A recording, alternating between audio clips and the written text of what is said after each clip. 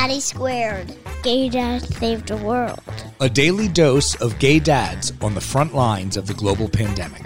With Alex McGann and Jan Dick.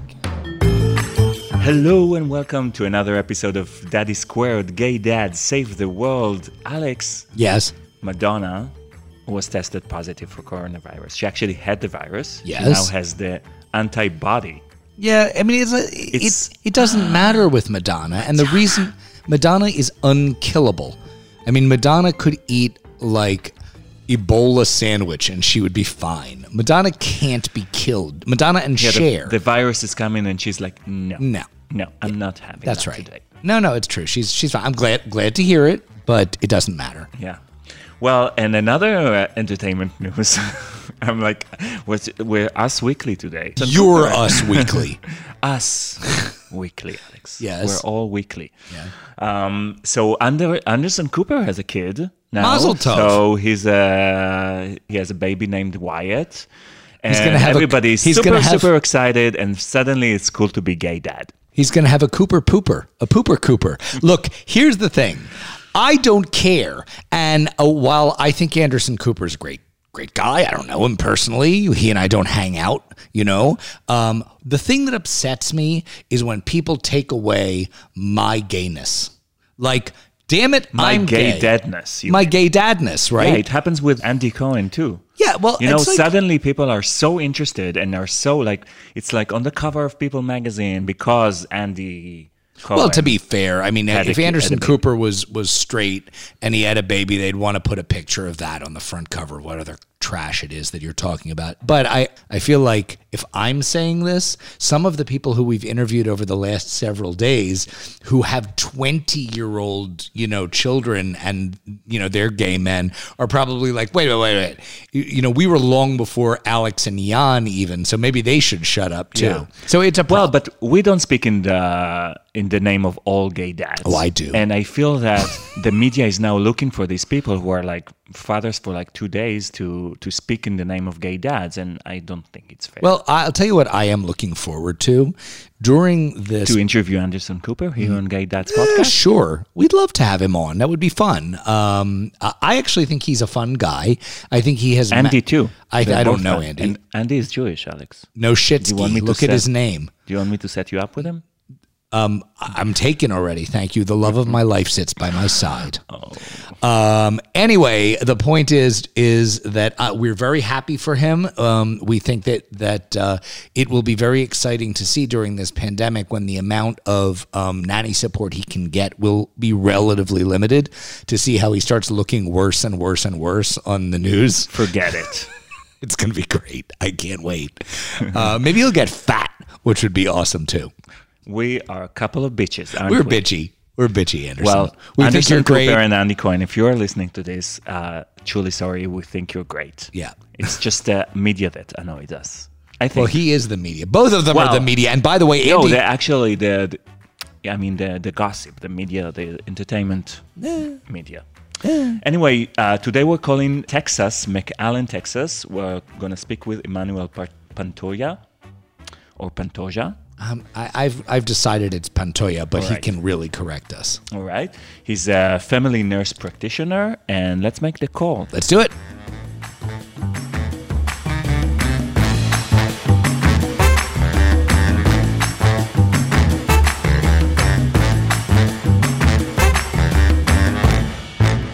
Hello. Hello?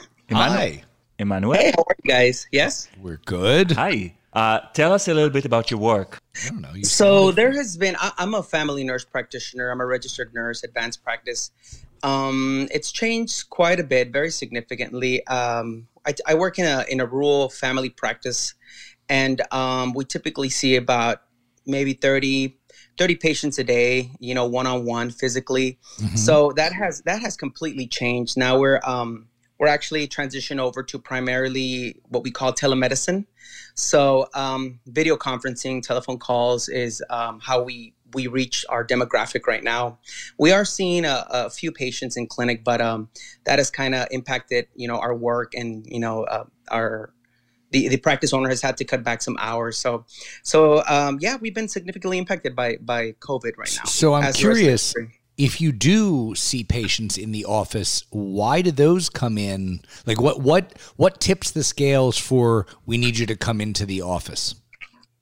So we treat a lot of chronically ill individuals, and we also provide a little bit of pain management. So a lot of the controlled medications, these are the patients that really have to come in for a triplicate. I'm sorry. Yeah. And we're also screening them before they come in.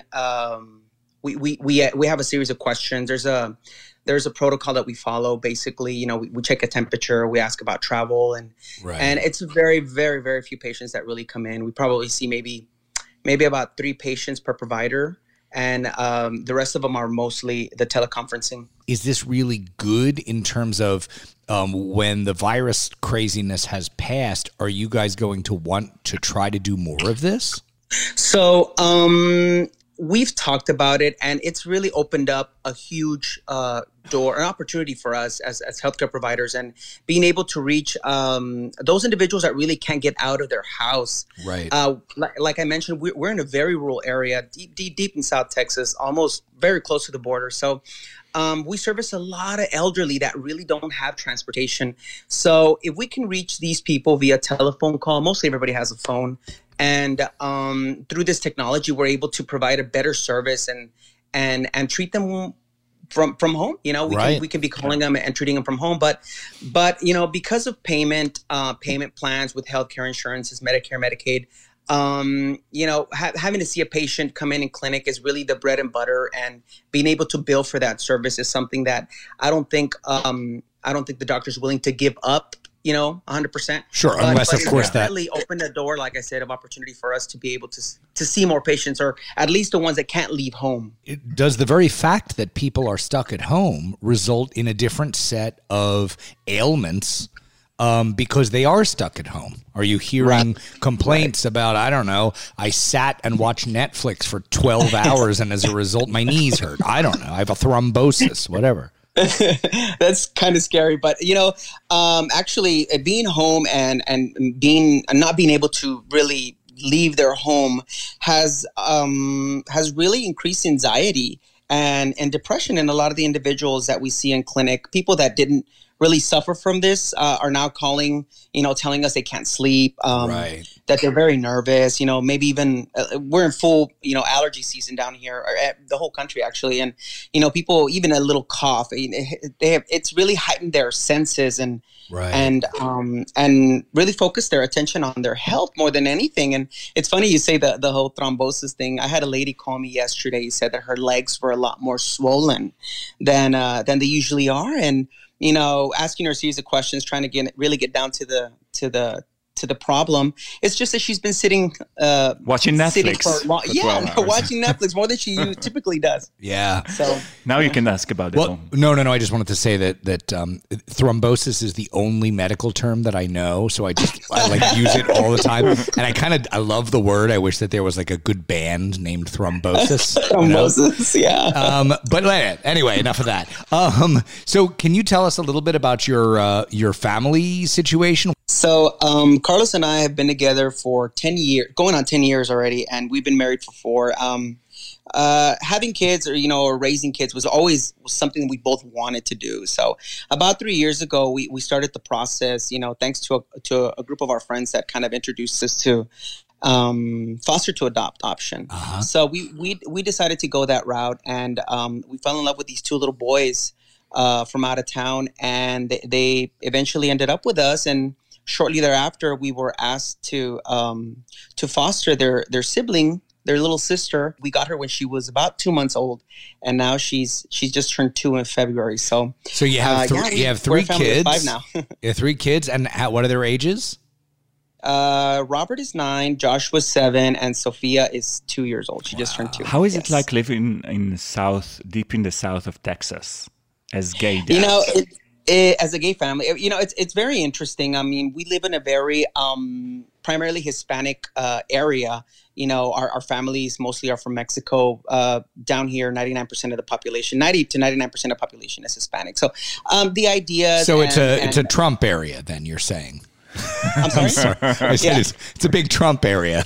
Very much so. Very much so. So, it has been, I guess, a shocker for individuals. We go out together before this, our dinners are outings, to the store. People stare and look at us. And, right. Our kids are half Hispanic and half white. So, they look at me and my husband and we're completely brown, and then 2-3 little white children with us. So it is a big shocker for them. And the question always comes in now, is your mom white? Is your mom white? Right. Everybody will ask us. So it's funny. It's interesting, but we don't mind sharing that with people. And, Carlos and I are very social. So we do have a couple of friends who have kids as well. And it's just something that people are not used to, but they're seeing more of. So, right. So there's a little change down here coming around. Well, I have to think that, in a lot of ways, you're a much more significant ambassador than we are. We live amongst a million other gay dads. It's almost boring. And, can you tell us a little bit about what the kids are doing and what you're doing with them to keep them from going nuts during this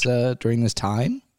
Oh, my God. So, I mean, it's been a huge adjustment for everybody, including them. And we kind of are fortunate that Carlos is a full-time student. My husband, he's a full-time student. He's also a small business owner. So he's had to close his business down. So he's just at home, and he's still going to school full-time, but he's able to stay home. So he's been the one managing the kiddos and helping them with schoolwork, because all of their schoolwork is now here at home, and we're able to do some interactive activities with the school, but they're usually done by 12 for midday. And then from there on, it's trying to figure out different things for them to do. And sometimes, and they love now, they have a profound new love for their bikes, which they had for a long time. They just rediscovered that they had them in the garage. So right. We're trying to find innovative ways. And Carlos is very creative, they'll sit down and the one that we have the hardest time with probably keeping busy is Sophia. I mean, she's a 2-year-old toddler running around and just sponge, just filling her brain. She needs more activities. Yeah. Listen, our kids we have twin 4-year-olds. I remember when they were 2, this would have been really hard when they were 2. Oh my God. Do you feel like that there are some, other than the bikes, which is actually a good one, are there any silver linings to this experience overall that you want to share with us?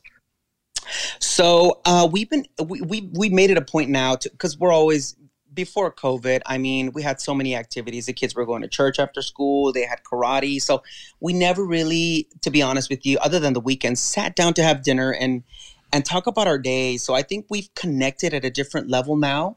And the kids are finding out more things about us, and we're finding out more things about them now. And we've only had the children for 3 years, going on 3 years now. So I mean, it's we're learning more about each other and spending more time. And I think the kids are liking that a lot now. So that's a silver lining for us. Yes. I think that makes a lot of sense. Mm-hmm. Yeah. All right. So look, this is the spin question that we throw in at the end. I hope you're ready for it. You ready? Okay. Yeah. Over the last week, what is the meal, your own meal or a meal with your family, that you are the most ashamed of? Well, Robert just turned 9 on Sunday. And we typically have family over, and we finish the cake. And for the last week, I've been having cake after dinner every night after the kids go to bed. So that's probably the most shameful meal I've had. I mean, it's shameful. I was hoping for something much more disgusting than that, but we'll take it. One day we're going to hear your thing, Alex. Oh, yeah. Well, I don't know if you guys can handle the things that happen late at night in this house. Listen, we cannot thank you enough for taking the time to talk to us, and of course for everything that you're doing during this incredibly difficult world pandemic. Yeah. Well, no, thank you for giving me the time to share our experience from Texas down here in the Rio Grande Valley. All right, Thank you, Emmanuel. Thanks so much, Emmanuel. Take care of yourself. Y'all have a great day. Take care. Bye-bye. That is clear.